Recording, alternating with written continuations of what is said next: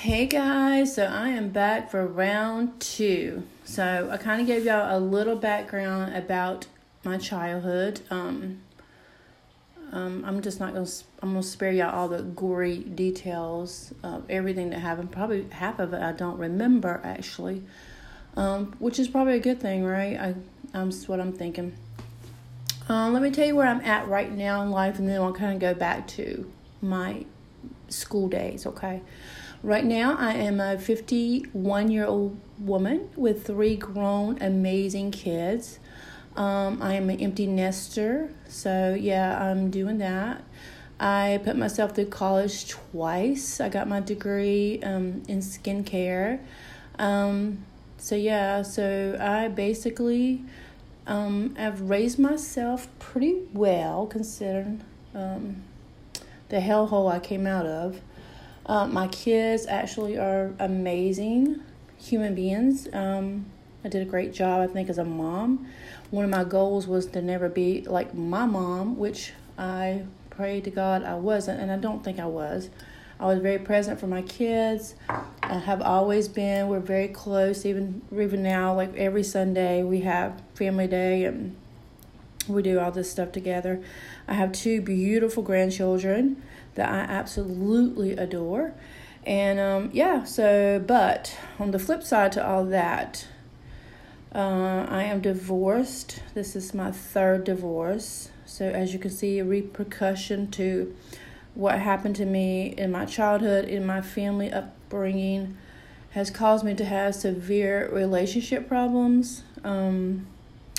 Or I'm not even going to say that. I'm going to say it's caused me to make decisions based out of fear or based out of just being exhausted in life. I'm in therapy, and I have been. I love to talk to my therapist. She's amazing. I do believe therapy is a wonderful tool to have. It's great. It's great to go talk to somebody outside the box and just get some feedback from somebody who doesn't live in your world. I come to understand. At first, I used to beat myself up all the time about, getting divorced and, my first marriage lasted over 10 years, but he was a habitual cheater. So I think that was his issues. Okay. Those were his issues, but I kind of probably took them on as my own. And of course, my self-worth was low from the first marriage ending. Second marriage, basically pretty much married for stability. After my first marriage, I had 2 little boys. I was living in a shithole of a trailer somewhere, just barely making it. Didn't get any help from the dad. So second marriage, I knew on the way to marry him. Let me tell you this first. So second marriage, went on a date, kind of worked with the guy, knew him, wasn't my type, really wasn't interested in anything but friends. But hey, this is where I start making my poor decisions based on fear and just lack of judgment on my part. I was struggling. I had 2 little boys. So we went out a couple times. Like I said, it was not my cup of tea, but he was a great guy. He was a friend. And anyway, I ended up getting pregnant with my daughter. And so out of fear, honestly, of being pregnant with another child and being poor already and just broken, I basically married this man because he offers stability and financial stability. He worked so hard for me. He gave me a beautiful home, and I never asked for anything. However, being trapped in a marriage where you're not in love with somebody is so stressful and so daunting. Like, I was exhausted trying to encourage myself to be happy with this person. It was terrible. Our life together, and it wasn't always bad, I'm not saying that, but I definitely was not in love with this person, but it was a comfortable life for me and my children. Later on, after I divorced him, I found out that he was probably not the nicest person in the world. But, like I say, no, I have nothing really bad to say about him except, he did work hard for us. He provided for me and my children. I had my daughter. and so he did a great job. But all that based on the fact that I make really bad choices because of my low self-worth. And this is where I think a lot of people, women, men, whatever, get in trouble is when you have low self-worth and you live in a constant flight of fear or flight, which is what I constantly live in. And when I have anxiety really bad, so I have PTSD, I was diagnosed. Obviously, from my childhood, I have post-traumatic stress syndrome. Definitely 100%.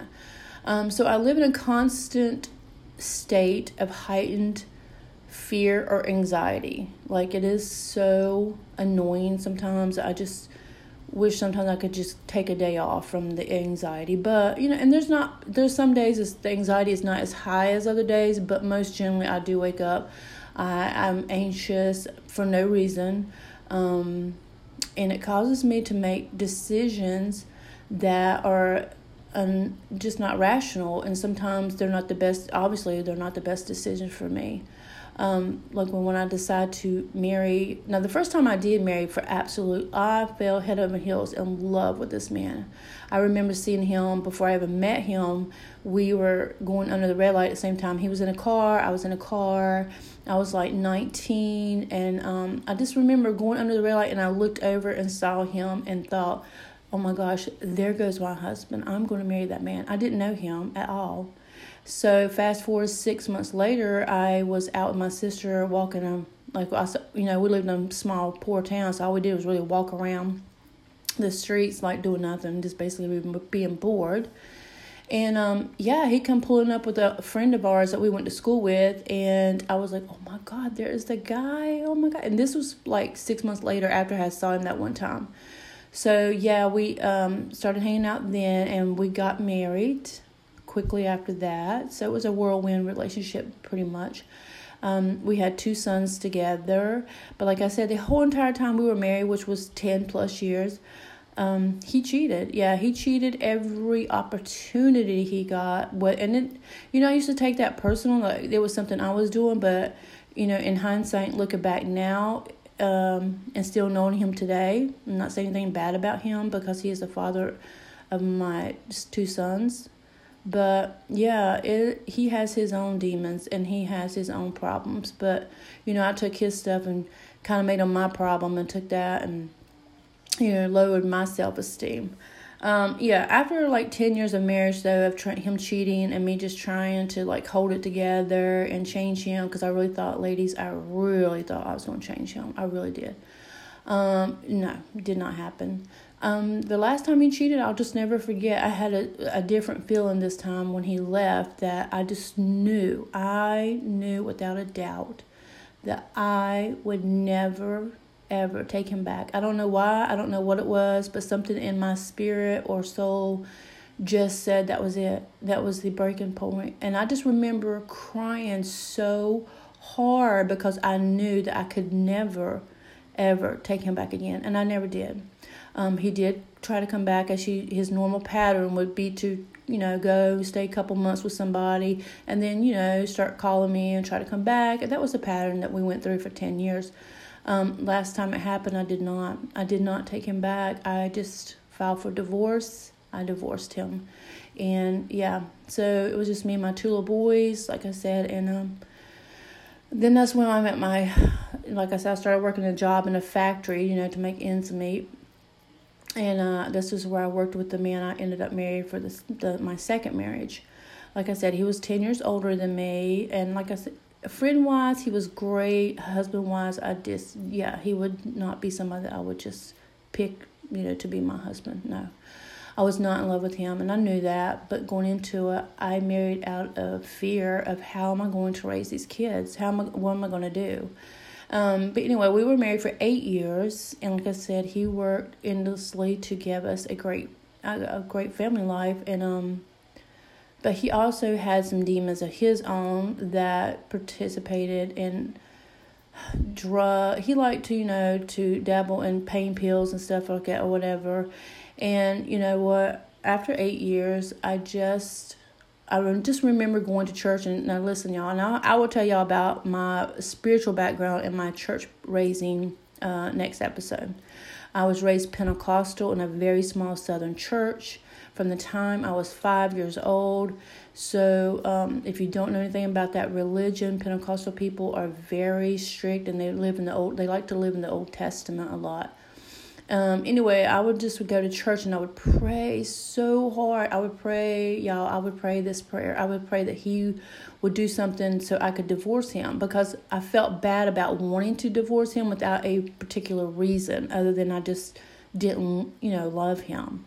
So I prayed that all the time. I'd be at church and I'd be like, God, please just, I was so miserable, y'all, that I actually prayed that this man would mess up or cheat or do something that I could divorce him and have a reason. And you know what? He did. He ended up cheating on me with not really a friend, but an acquaintance. And I found out about it. And you know what? I absolutely was relieved. I know that sounds horrible. It was horrible. I know. But I was glad, because I really wanted out of this marriage. And I was, I was glad.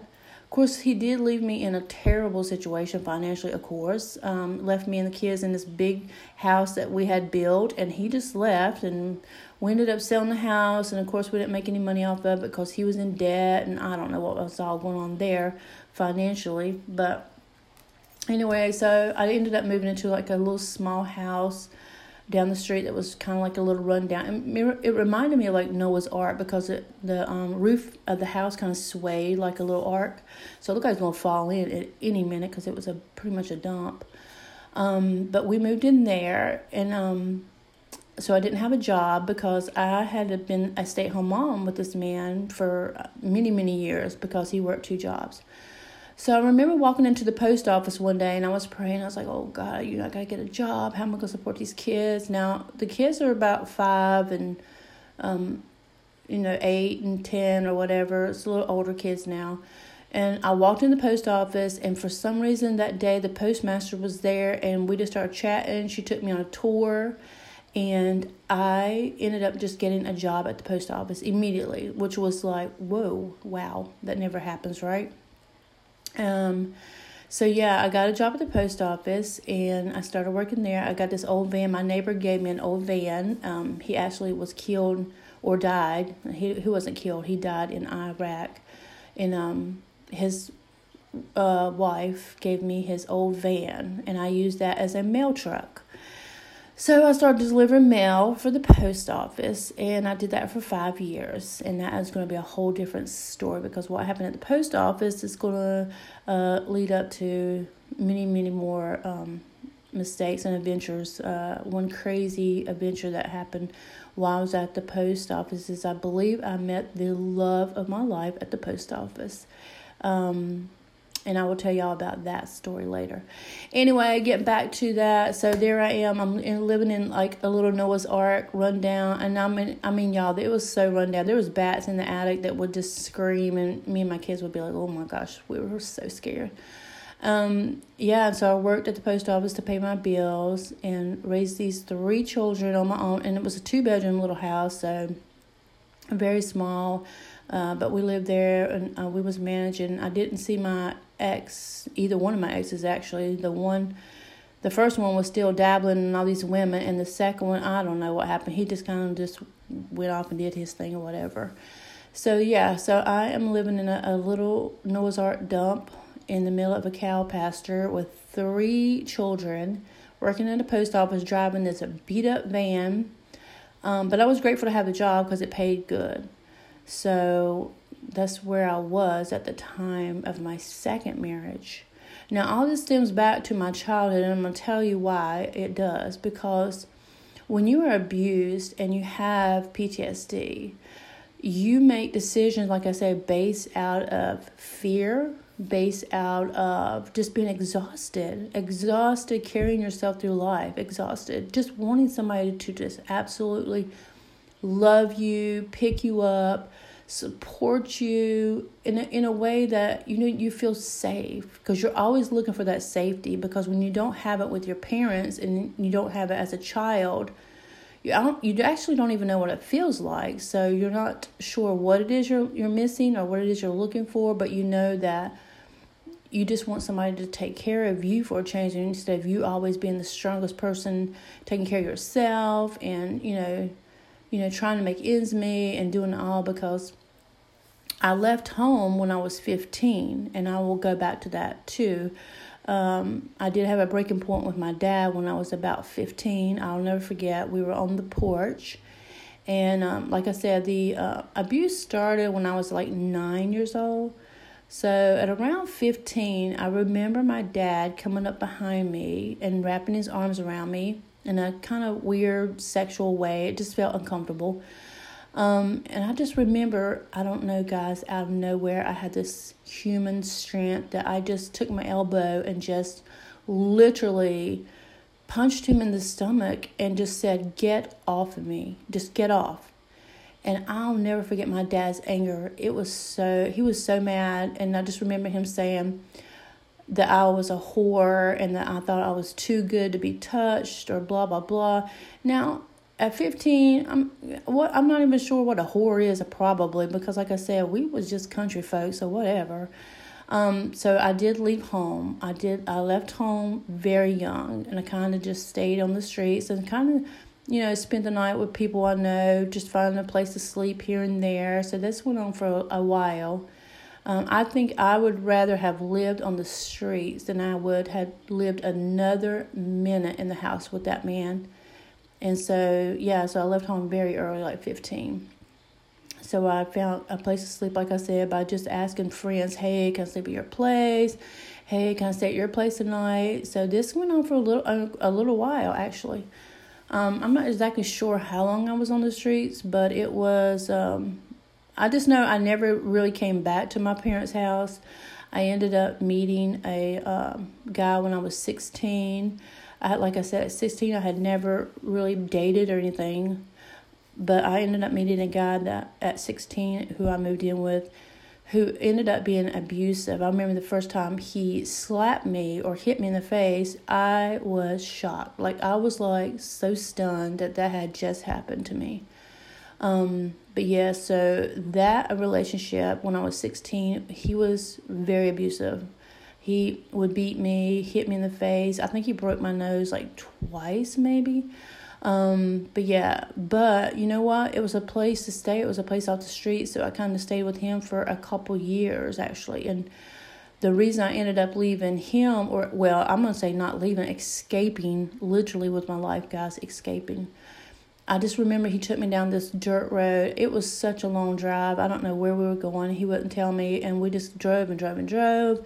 And we just drove down this dirt road in this country with nothing but woods. And if you're from the South, there's a lot of little roads that just lead off into the woods that people, come upon or whatever.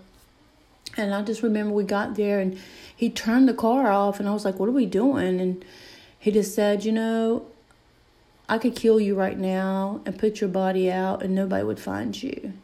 And I remember thinking to myself, "Okay, Patty, you have got to think straight right now. Like, you got to make him think that you are so in love with him." Because I think that he was thinking that I was going to leave him. This is why we were in the woods. He found out that I was wanting to leave, I guess, because of the abuse. So I just remember sitting there in the car with him thinking, "Okay, Patty, you got to think straight. No matter what you do, you've got to make this person think that you absolutely adore him and love him to death." So I just remember saying to him, "I love you so much. I would do anything to stay with you. I mean, I'm never going to leave you." And I had to convince him, that I would never leave him. And the thought would never enter my mind to ever leave him. And so, eventually after, I don't even know how long we were there. I honestly do not know how long we were there. I just remember he finally believed me enough to crank the car and bring us back, home. But I remember if I ever get back close to where I feel safe, I was going to leave. And the next day, I think he went to work and I packed what little bit of rags I owned or whatever. And I ran to my parents' house and I begged to stay there for a little while until I could just hide out because I knew he would kill me if he found me. So they, of course, let me in. well, I'm sure I had to pay rent or something. I don't know. I can't remember that, but I'm sure I didn't get to stay there for free. You know, my mom charged me $5 once to dry a load of clothes, which that's how my mom's thought process was. You know, she would just she felt like she didn't owe me anything that I owed her. So I'm sure I paid my way. I think I got a little job, so I lived there for a little while longer until I met my husband, my first husband, at 19. So yeah, so that was crazy, y'all. That was so crazy because thinking back now, like, he could have killed me. I remember one fight that he got so mad at me that I ran out the door and he literally was naked as a jaybird, just pure naked. And he chased me in this neighborhood naked in front of all these people. Like, everybody could see it. And not one person stopped to step in or to help. And I remember screaming and being so scared. And like, he drug me back in the trailer. And it was awful. It was so awful. It was so awful. I mean, half of that stuff, you know what? It's just weird how it comes up in my mind. I'll be like, oh my God, that did happen. It did. Because I think our minds have a way of protecting us, obviously. And sometimes we forget all these horrible things that happen. But that one particular time, I would just remember running out the door. Like, I don't even know why I was getting beat for. I have no clue.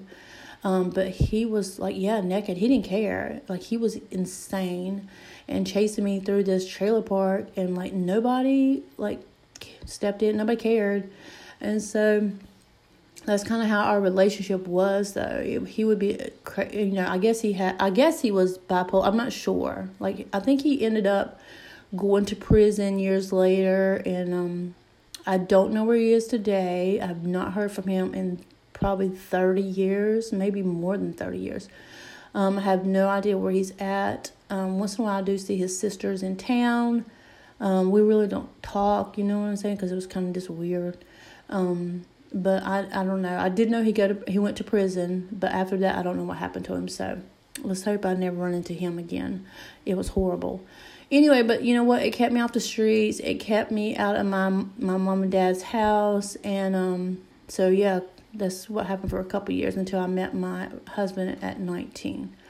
So anyway, there you go for today's episode. That was a lot to tell you guys, but it's trying to lead you up to where I'm at now and letting you know about, you know, our self-worth and how the decisions that we make and like how we beat ourselves up. You know, I have beat myself up so much over some of my decisions until finally I realized I had to stop, because every decision I made and every time I made a decision to do something or to marry or be with somebody was either out of fear or just been exhausted and looking for love, looking for somebody to just take care of me for a while, just so I could rest. Because I never felt like I had any of that growing up. Never had security, never had a place to just feel wanted. So I guess I've always searched for that.